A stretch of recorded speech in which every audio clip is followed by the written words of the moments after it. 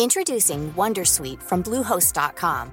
Website creation is hard, but now with Bluehost, you can answer a few simple questions about your business and get a unique WordPress website or store right away. From there, you can customize your design, colors, and content. And Bluehost automatically helps you get found in search engines like Google and Bing. From step-by-step guidance to suggested plugins, Bluehost makes WordPress wonderful for everyone. Go to bluehost.com/wondersuite. Hey, Dave. Yeah, Randy. Since we founded Bombas, we've always said our socks, underwear, and T-shirts are super soft. Any new ideas? Maybe sublimely soft. Or disgustingly cozy. Wait, what? I got it. Bombas. Absurdly comfortable essentials for yourself and for those facing homelessness. Because one purchased equals one donated. Wow, did we just write an ad? Yes. Bombas. Big comfort for everyone. Go to bombas.com/ACAST and use code ACAST for 20% off your first purchase.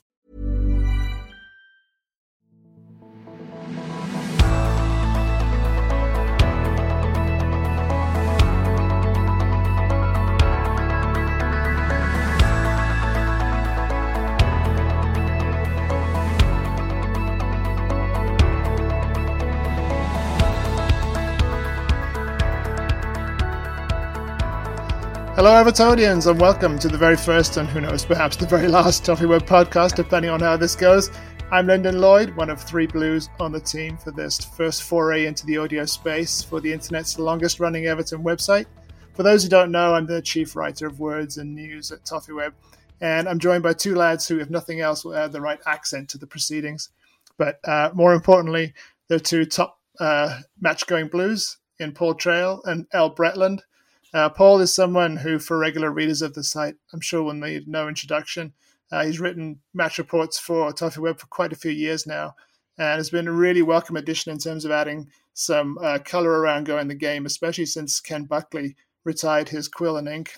Paul, how are you, my friend? Very good, Lyndon. Very good. Thanks for the kind words. Yeah, all good. All the better for having Frank Lampard on board, I suppose. Absolutely. And I'm sure long-time Toffee Web readers won't need much introduction to El either. A former sport journalist, he's written for the likes of The Sportsman, The Daily Mail, The Blue Room, and of course the Toffee Web, when we've been lucky enough to receive one of his excellent long-form reads. He might also be the unofficial president of the Duncan Ferguson fan club. El, how are you, mate? Yeah, really well, thanks. Very well. And as you mentioned, Duncan Ferguson, delighted that he's kept this job as well. Yeah, absolutely. Well, I'm really chuffed that you lads were willing to do this with me. At the moment, we're just dipping our toes into the water.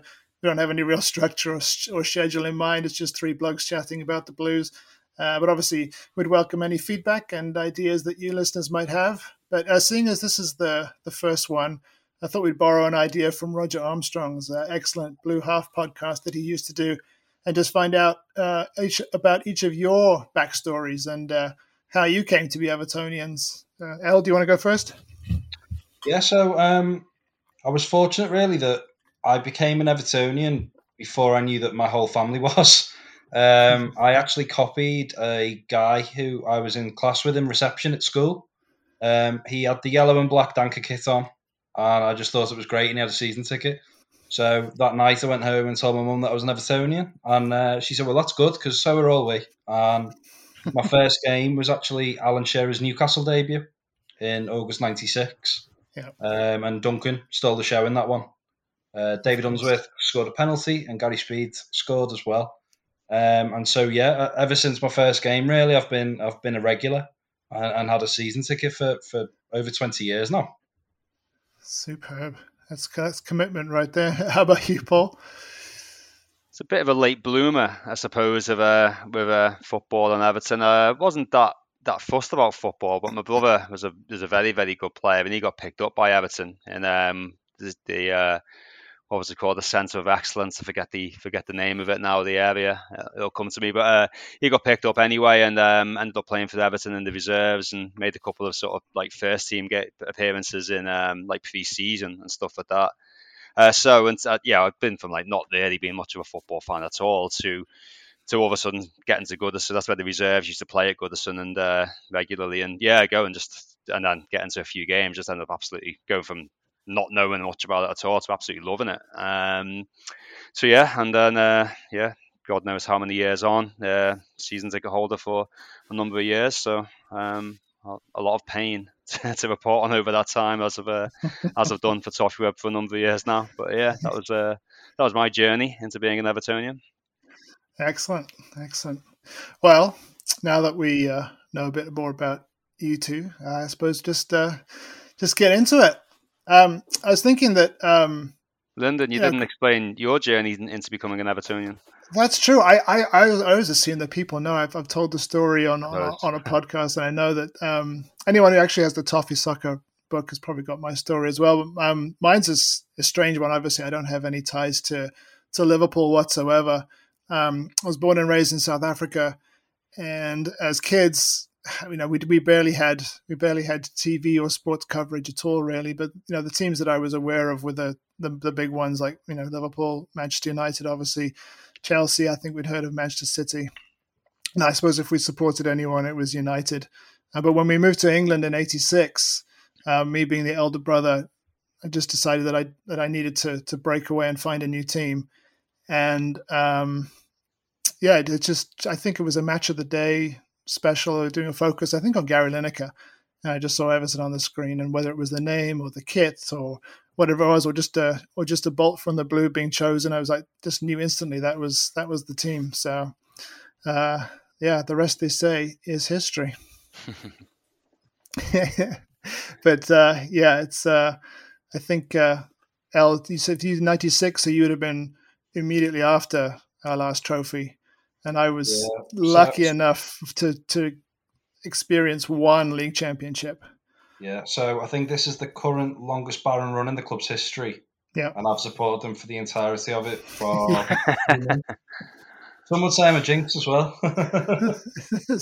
Well, the thing is, you've got an entire generation of jinxes. Then it's like who do you blame? But so fingers crossed now that how many false stones have we had? Fingers crossed now that maybe we've got some kind of corner we're being turned. And I suppose on that note, seeing as we together haven't really discussed it between ourselves, we can kind of take a step back. I want to get your take on the whole Benitez appointment in the first place, and sort of how we got into this latest mad chapter of Everton history. Obviously, the media has latched onto this notion that Benitez never stood a chance at Goodison because of his Liverpool past, but I think the majority of us were prepared to give him a chance. And obviously, clearly there's a lot of hindsight involved here, Al, but where do you stand on the manager search as it was last summer after Ancelotti went? And what did you make of the choice to appoint Benitez in the first place? Yeah, I think obviously football is so tribal, isn't it? And what Rafa Benitez achieved on the other side of the city, it was a huge deal for them. And, we are so staunch in our love for Everton, and Liverpool do feature in some of our songs, don't they, quite heavily?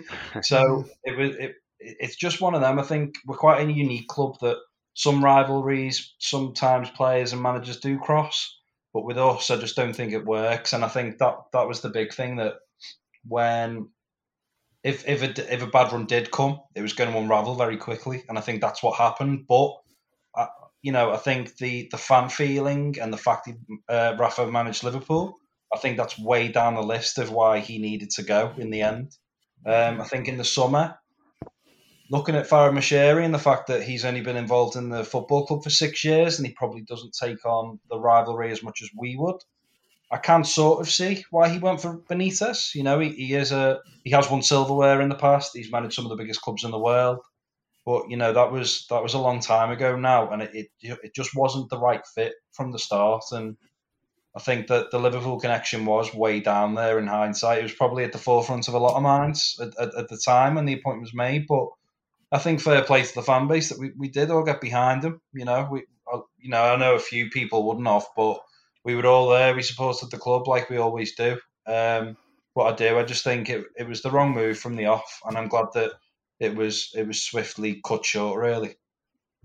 Yeah, I was really uncomfortable with it from the outset, but obviously I'm not based in the city, so I wasn't sort of feeling that kind of visceral feeling of having a red in charge. But so I was sort of almost experiencing it vicariously, thinking this is just, it's just like a thorn in the side that the local fans just really didn't need. And I thought from that perspective, it was really, I don't know, it was a really ballsy decision, I suppose, by Moshiri. But Paul, were you surprised at just how badly it went under Benitez, given all that experience that he has? Well, I don't think anybody thought it was going to go that badly that quickly, did they? I never thought it would really work out with Rafa Benitez, but never thought it'd be that bad either. I was more disappointed. It wasn't so much that he was a Liverpool manager. For me, Rafa, it was just the way he behaved. Obviously, there's a small club comments, etc. But the way he behaved towards Everton when he was Liverpool manager, I never liked. And for a number of years when Everton were going through, Ronald Koeman and Marco Silva and Brendan Rodgers was doing ever so well at Celtic, and I always thought, why didn't we go for Brendan Rodgers? I mean, he was never difficult towards Everton. He was always quite polite when he was Liverpool manager, but he never seemed to be on the radar. Rafa Benitez's name would always get linked, wouldn't it? Every time there was a manager, so I was amazed that was never a case. And now, I mean, obviously, Brendan Rodgers would never have come to Everton. So he's gone like above, we're probably not good enough for his standard now. Whereas just getting Rafa Benitez in, I could just never understand it. I could never get behind it. I couldn't respect the man. I couldn't, as El said, once the season started and Everton were winning games, it was like, well, you accept it. Everton are doing well, so you don't have to like the manager, but if the team are winning, you accept it, obviously, and no problem there. But as it unraveled, it went on probably at least a month too long. Really, there's a number of games in December where he could have been sacked after, really, and then probably we'd have had got this manager in sooner, and might not have already made some decisions on Luca Dean and stuff like that in late December, early January. So it's all been a poor show, hasn't it, really? Yeah, I was going to ask you about that when you thought he should have gone, because for me, I think after the Merseyside derby and just the feeling around the stadium that evening, and obviously, people shouting at sack the board and shouting at Brands, and it was just, I don't know, it was the toxicity was so much that I thought that probably could have been the time. The Brentford game was another example where he clearly lost the fans. Crystal Palace, maybe. Yeah, and Crystal Palace as well. And you just think, I don't know what was gained by making it drag on as much as Moshiri did, other than maybe like ego, not willing to make a mistake, or just not knowing who the hell he would bring in to replace him. I mean.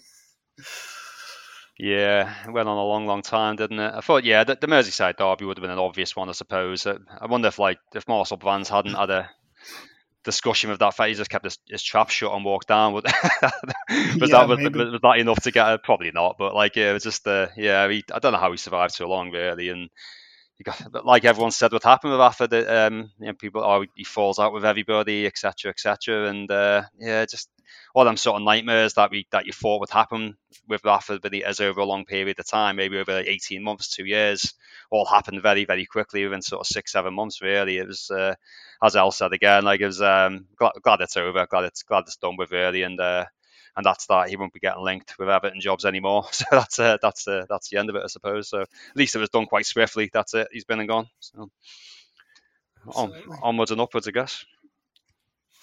Absolutely. And so this then we have the manager search, the manager circus of the last 2 weeks.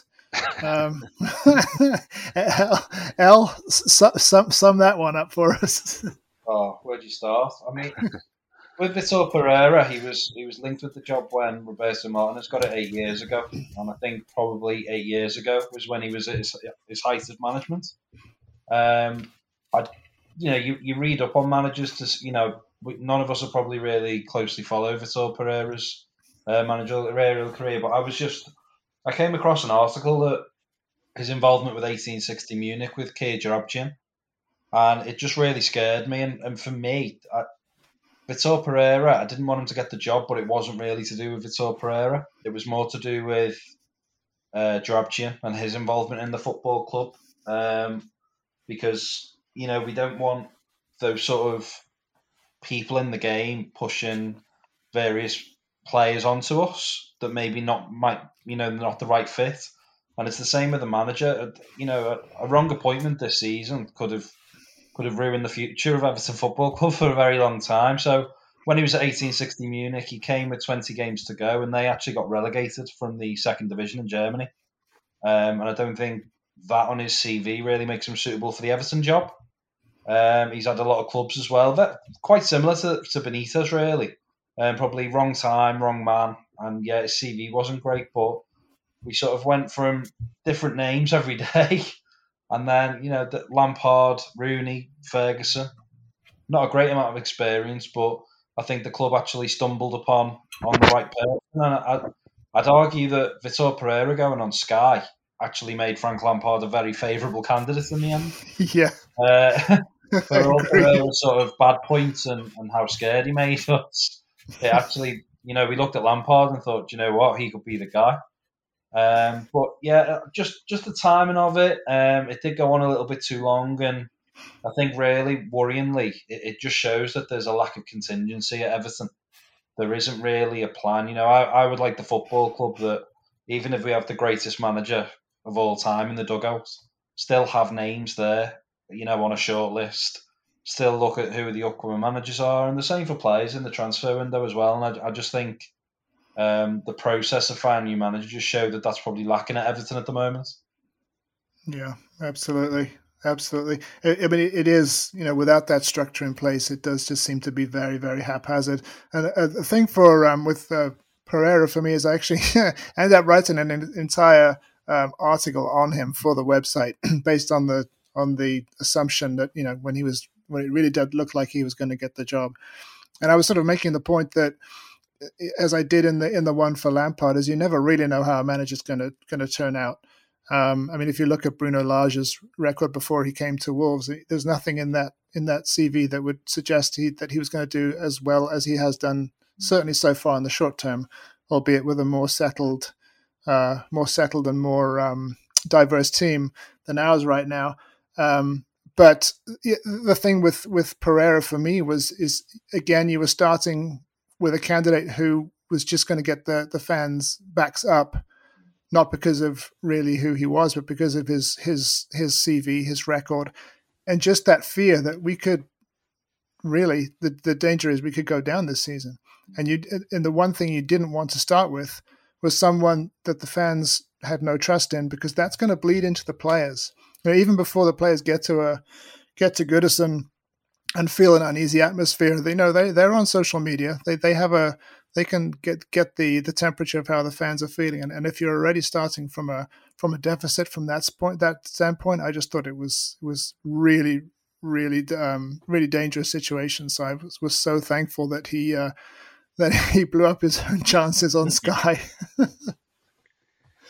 Well, we were just coming out of a situation where with Rafa, when the confidence of the players was so short, it was visible. The players had no confidence. They were playing with a toxicity in the atmosphere, and amongst the crowd, and that wouldn't have been probably as vitriol, but it would have continued, wouldn't it, if we'd have gone down that route? So yeah, I think everyone's relieved we didn't carry on with that.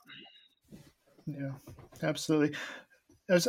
Any other candidates that you had wished that we had looked at that we didn't? There's so many names out there, isn't there? That I can't even pick. I mean, how many managers were we linked with in this period? But none of them seem right. I mean, I just don't know if the perfect manager to sort all our problems out is out there, really. Yeah, I don't think it is. I don't think there's really a perfect manager for anyone, I suppose, apart from Pep, who's who's just so far ahead of everyone else. It seems, just because of how just focused and obsessed and exacting he is on getting exactly what he wants out of a team. But for a club in our situation, you've got to have someone who is willing to take on the job that it currently is. You've got to have someone who's willing to work with an owner and in a hierarchy that looks increasingly erratic and unpredictable. And so I suppose that narrows down the shortlist to begin with. But as you said, Al, just the array of candidates that we were looking at just didn't suggest that there was any kind of plan behind any of it. And again, that comes down to this lack of structure that we've all been talking about forever. So hopefully, within the next few weeks and months, that the club are going to start implementing whatever comes out of the strategic review, and we actually get some of that structure back in place, because that's going to be huge going forward. Yeah, absolutely. So, Frank Lampard, which I honestly, I've listened to a lot of the stuff that he's said. I've listened to podcasts and read articles, and I'm really, really impressed by him. But when it was first mooted that he was going to come on board, it just felt a little strange. Just sort of, Frank Lampard has always been so synonymous with Chelsea that it was kind of strange for me to think that Frank Lampard's now Everton manager. What did you guys think? Yeah, you wouldn't have expected that once Rafa left, would you? You wouldn't have thought, Frank Lampard would be, you wouldn't have put your money on Frank Lampard being the next Everton manager. Certainly didn't expect that. It obviously became more and more likely as he got obviously closer to the appointment. But I like Frank. I think it's a nice change he made, as I was saying before. Really, Rafa Benitez, a guy I didn't respect, whereas Frank Lampard's a guy I really like and I really respect. And I know that doesn't mean he's going to be a good manager, for sure. But yeah, I just like the way he carries himself. I'm very impressed with the backroom team that we managed to put together. That's blown me away a little bit. I didn't expect us to be able to pull a team together like that. So that's all positive, and it strikes me that the fellas he's brought in as well, that they must be quite confident in Everton surviving. They must see enough there in that squad and that team to be able to get us out of this situation. So that fills me with a bit of confidence, and I think Lampard, it just gives us a bit of hope. I like that it's a bit of a fresh start. I like that it's I like that we've gone down and I don't know if it's just accident by the board or the way it just transpired, but I like that it's a fairly young up and coming manager, with quite a lot to prove, and I hope he's just given a bit of patience and a bit of time, or plenty of time, and so we're going to need it, aren't we? This isn't going to be a 2-year fix if it's going to work out with Lampard. We're talking 4 or 5 years really before making any sort of real progress. So you would have thought it's quite a lot to turn around. So I like the guy. I really really hope it works out for him, because I think he's a really good fella. Yeah, absolutely. I like the fact that,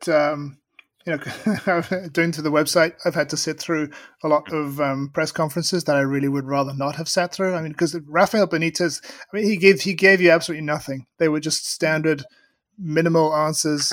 And I think that a lot of that kind of speaks to the fact that he's just really not a very inspirational character. But what I liked with Frank Lampard's was, with how many we had? A Portuguese, we had an Italian, had a Spaniard. I think the language barrier sometimes makes it difficult for them to really, to speak at length and articulate themselves. And what I liked about Frank Lampard's yesterday was that he just could just really get into what he sees this team being and his vision for it, and it just makes it just a lot nicer to listen to. But I think I don't know. Someone mentioned on the website that they haven't really seen anything that's really inspired them, and I find him quite inspiring. I like the way that he carries himself, the way that he's reflects on past mistakes. That he's very cerebral like that, and I think from that perspective, it's going to only be a good thing to have someone who is willing to admit mistakes, because Lord knows his predecessor wouldn't have done. Yeah, I think he's got the real personality, and I think one of the good things is as well, he seems very honest, and I think the Evertonians will appreciate that honesty as well. When he assesses the squad, when he'll assess games further down the line. But I think as well, as Paul said, he's an up and coming manager. And it just feels like there's a freshness and an energy at Finch Farm at the moment now. In the last few days, it's taken us on we've turned to a new angle, I think. And I think that his personality, his mentality as a player, and what he's learned in the in the few years he's been a coach, I think will really benefit us. I think he's inspiring as well, and I think from a player's point of view, the fact he has achieved so much in the game. I mean, look at the likes of Anthony Gordon. What it must be like for him to play under such a player who won so much. And I think it's similar to Carlo Ancelotti. I think if you're a likable character and you're honest with your assessments, I think the fans will give you a lot of leeway as you start to build the club back up. So I think personality-wise, he's a good fit for Everton. Yeah, absolutely. And I like his focus on communication is obviously a big thing too, which I think is where Benitez had a problem with players. Either an absence of communication or just the wrong kind of communication. I think that description of him as being quite cold, that comes through. Whereas I think Lampard is the opposite, and it does help that he's of a younger generation, that he is he's almost a peer of some of those players. I think that can only be a good thing. I think you want your for me it's quite important as well, like you like the way your manager represents your club, and I really liked the way Carlo Ancelotti represented Everton. I thought he'd stand up for us quite well when he was manager. I didn't like the way Rafa Benitez represented Everton. I didn't like the way, say, Sam Allardyce, Ronald Koeman represented Everton. You know what I mean? But like with Frank again, yeah, I like the way he represents us. I mean, it's very, very early days, of course, but he comes across quite a cool, calm fella, doesn't he? And yeah, just I like that. I think it's important that that you can like your manager and just be behind him. And I think, given his predecessor, it just feels like, doesn't it, that like the majority of Evertonians are really right behind him, and we need hope, don't we? And hopefully Frank gives us that. Really, I think we're desperate for hope, and and we've gotten that's with the players as well. We're desperate for hope that Dele Alli, Donny van der Beek, hit the ground running and do really, really well. So it's a big week, isn't it? Big games coming up. It's could be quite an exciting couple of weeks coming up early. Absolutely. How do you see those two in particular being sort of fit into the team? I'm not so sure. I got to be honest. I don't know enough about the exact position Donny van der Beek should be in. Could you play like like Alan and then Van der Beek ahead of him, and then Dele Alli a little bit ahead of him, or will Dele Alli be part of the attacking unit in the three somewhere? Or I'm not too sure. I really don't know. I don't know if they're too similar, or if they're not. I know a lot about what Dele Alli is. I just don't know quite enough about what Donny van der Beek is. What his position is, purely because obviously we haven't seen enough of him at Manchester United. Not sure if either of you guys know more about what we can expect from Van der Beek. Yeah, I think Van der Beek is probably high energy. He gets up and down the pitch quite well. Covers a lot of ground, but I think I don't know if it will translate into English football in the Premier League, but he's quite an attacking threat at Ajax as well. But I think out of the two, I think for me, Ali would be the furthest forward in a midfield three, almost like a number 10. And I think he's quite aggressive in the press as well. So if we could get him right up close to Dominic Calvert-Lewin, I think his energy. I think they both bring energy to the Everton midfield, and it's nice to have options as well. If you think someone of the quality of Andre Gomes is perhaps fifth choice when you look at it on paper now. Yeah. I think they've been two good additions. But yeah, I think it just boosts the midfield. It gives Frank Lampard a few options, and as a lot of fans have cried out for all season, we probably, because of the deficiencies in the team right now, we probably do need three men in midfield, and I think Van der Beek and Ali, they probably need two players either side of them as well. So I would expect us to probably play a 4-3-3 with the new arrivals. That would be such a simple, quick win for Frank, wouldn't it? To just stick three in midfield. Would that be get everybody like, wow, look at that? Like just after Rafa Benitez Finally. plainly refusing today. Yeah, exactly. Yeah, so easy win there for Frank, surely, if he can do that. Yeah, absolutely. I probably, like a lot of people, I actually haven't seen much of Donny van der Beek at all. I mean, I remember watching obviously the Champions League semi-final against Spurs, which he really stood out in that. But having barely played any football for Manchester United, no one can really assess how he's going to do in the English game. I was reading an article about Dele Alli though, and how his greatest strength really is sort of latching onto those balls over the top. And sort of running into space behind defenses, because he's absolutely deadly once he's one-on-one with the goalkeeper. And it's funny that really, I suppose the best player we have on our team in terms of pinging those balls over the top is Michael Keane. So there might be one argument for getting Michael Keane back into the team, but I kind of see Alain Doucouré, Van der Beek as a sort of three, and then Dele Alli in the front three. Which is obviously going to make for some interesting team selections if Calvert-Lewin, Richarlison, Demarai Gray, and Dele Alli are all fit.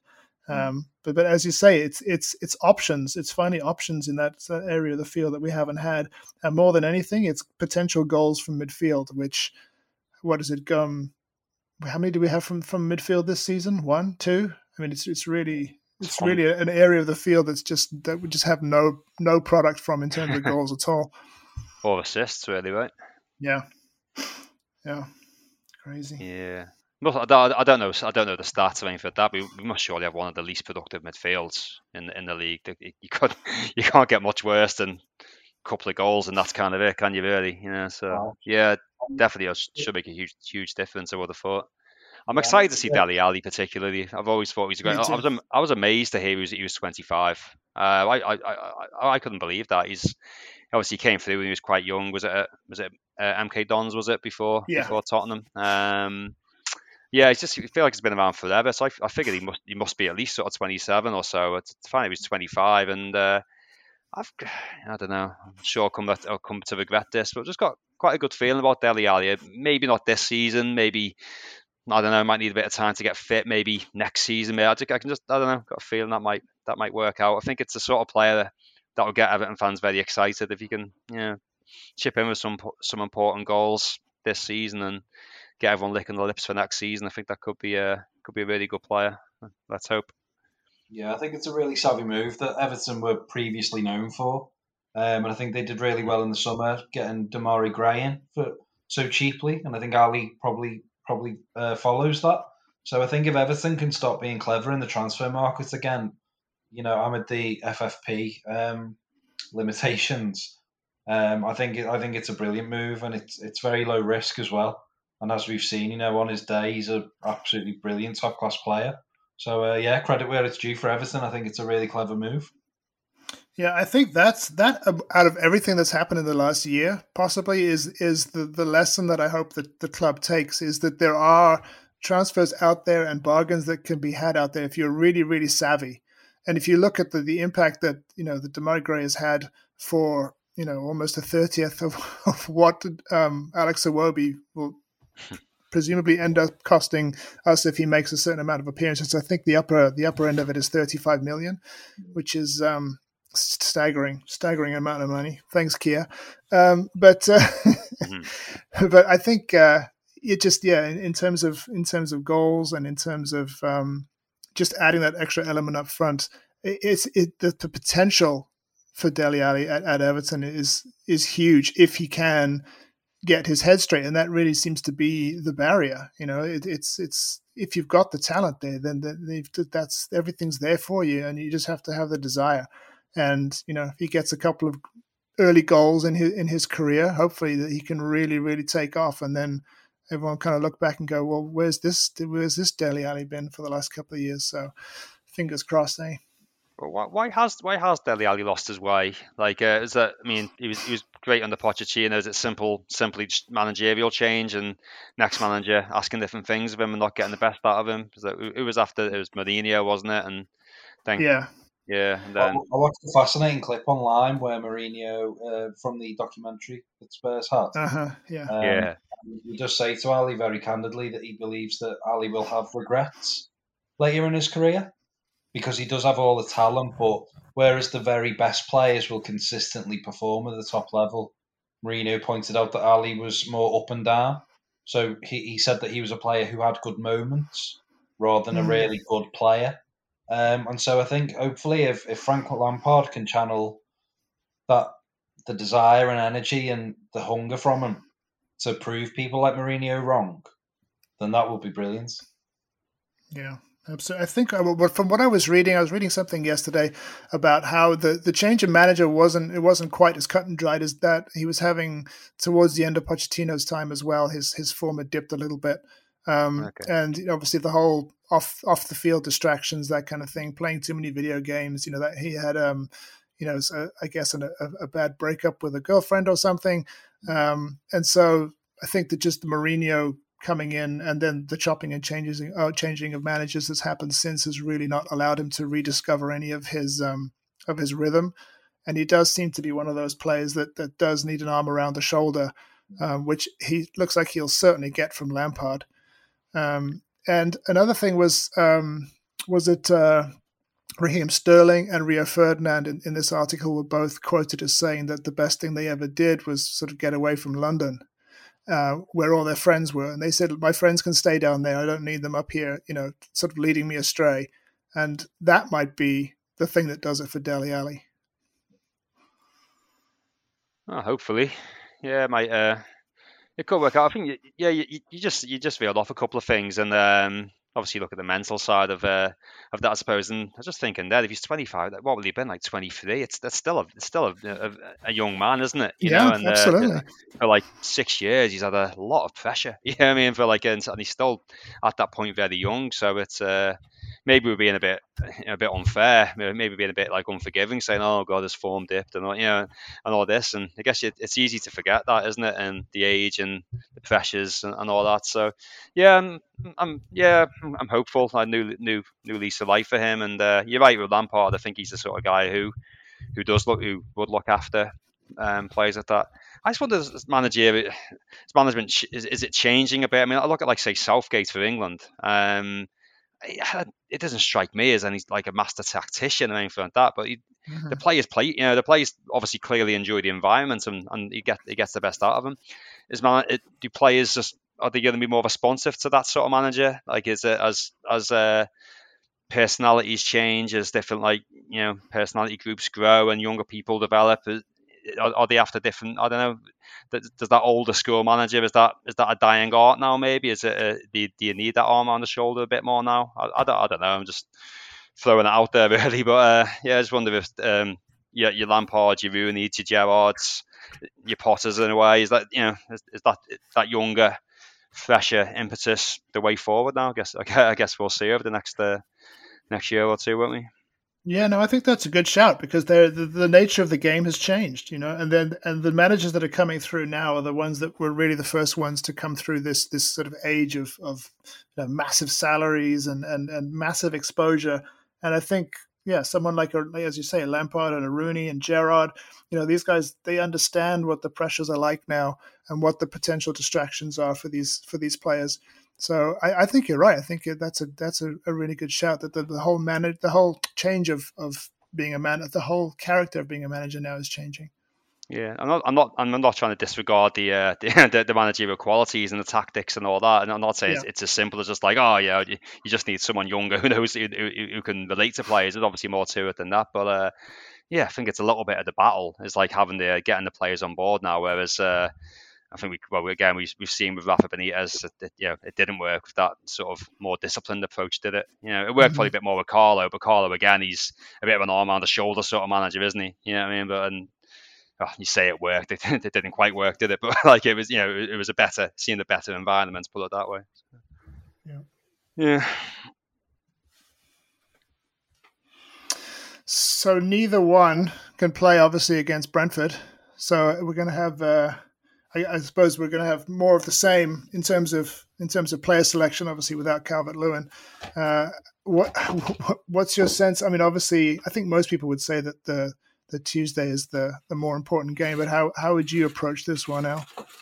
Yeah, it's difficult because obviously I think getting a win in his first game is huge for Lampard, isn't it? Yeah. Just to keep that feel good momentum going.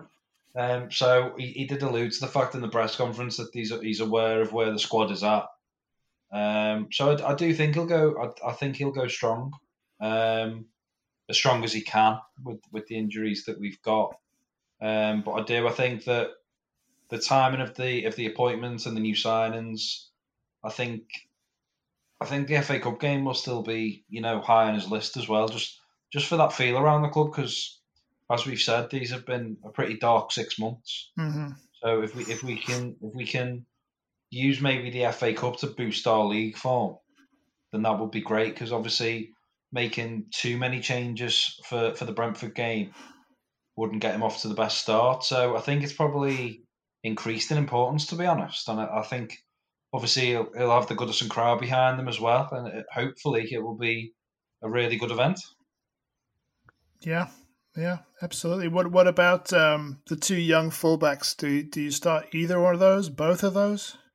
I think to be honest, while I've just said it's an important game, I think it's one where you can test out those players, put them in the team at Goodison, and get them playing. I think it's really important. I think John Joe Kenny featuring against Villa just didn't feel right. I think he's on his way out, and I would have preferred to see someone else there. And we've got young players that we've spent big on. That the fans want to see them, and the players want to be part of it as well, I'm sure. So I would personally play both of them, absolutely. And I think Everton need to find a balance now, and the more we can get away from playing players, square pegs round holes, the better for me. So if we've got a left back available, we play him there, to be honest. Yeah, I definitely agree, 100%. I think everyone wants to see them both. I think everyone wants to see Patterson. I think he's probably the one everyone was a bit more excited about, and no one's seen anything from him yet. I'm surprised he hasn't made the pitch with the games we've had. I mean, he was on the bench at Hull, wasn't he? I think he was. I thought that was an opportunity, and the way the game was going at Norwich, I forget what the sub was he made, but it was a daft one. I've seen the he's a young raw fullback. I'd seen the opportunity to get him on there. It's a bit surprising he hasn't had an opportunity yet, but we don't know about his fitness and stuff like that, I suppose. A great opportunity for them both to play, definitely. I think as Al says, definitely it's a great opportunity, isn't it, for Frank to get off to a flyer. Brentford at home in the cup, they'll probably rest a few players. They've got Man City away on Wednesday or Thursday or something like that. So Wow. Yeah, so they've obviously got a tough game. I can't imagine Brentford are going to stick their best 11 out. They'll probably be resting a few players. So it's a real opportunity for Everton to progress in the cup, and Frank to get off to a flyer. I can't imagine them sticking, making a surprise lineup. I think it'll be a pretty strong team.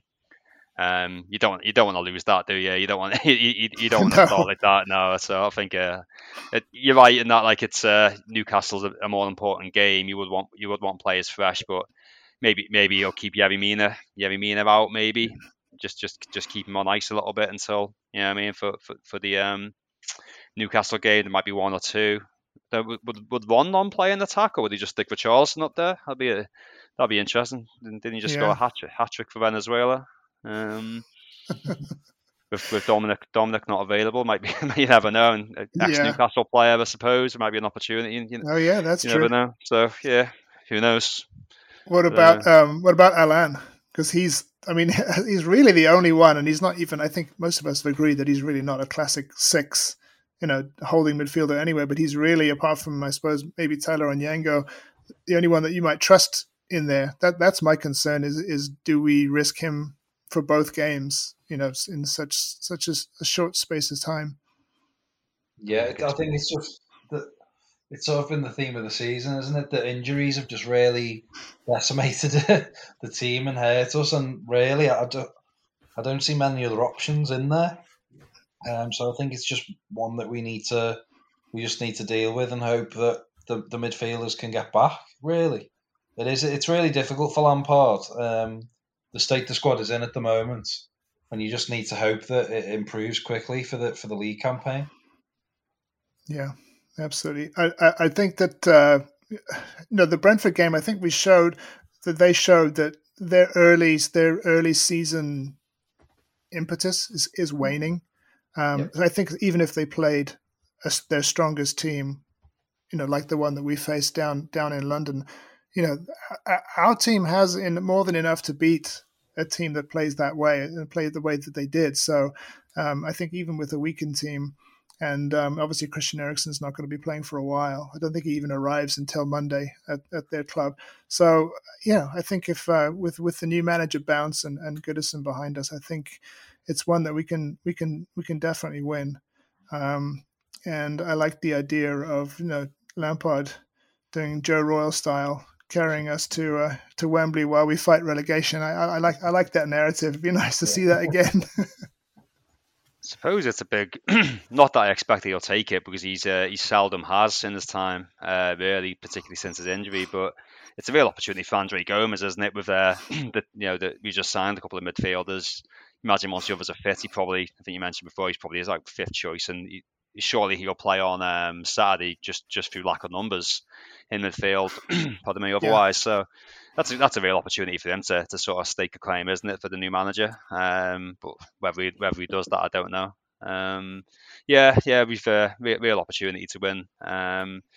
It'd be good to get in the hat, wouldn't it? You never know. A little bit of a cup run. The fifth round's midweek, isn't it? In a few weeks' time or so, rather than on a Saturday. So it'd be interesting to see, if we can get through. And you never know, do you? If you get a nice draw and a nice home draw next round, and before you know it, you're in the quarters. There we go. I'm dreaming again. Yeah, that's fingers crossed, eh? Well, we've hit 45 minutes, and that seems to be the perfect place to leave it. My thanks to Paul and to Elle and to you as well for listening, if you've made it this far. As before, we'd welcome any feedback, any suggestions, ideas that you have. Be nice. You can contact us at toffeeweb.com, obviously, or on Twitter at toffeeweb, and you can give Paul and Elle a follow on Twitter as well. Paul is at Paul Trail with 2 L's on the end, and Elle is ELL Bretland. So once again, thanks very much, and we'll speak to you very soon.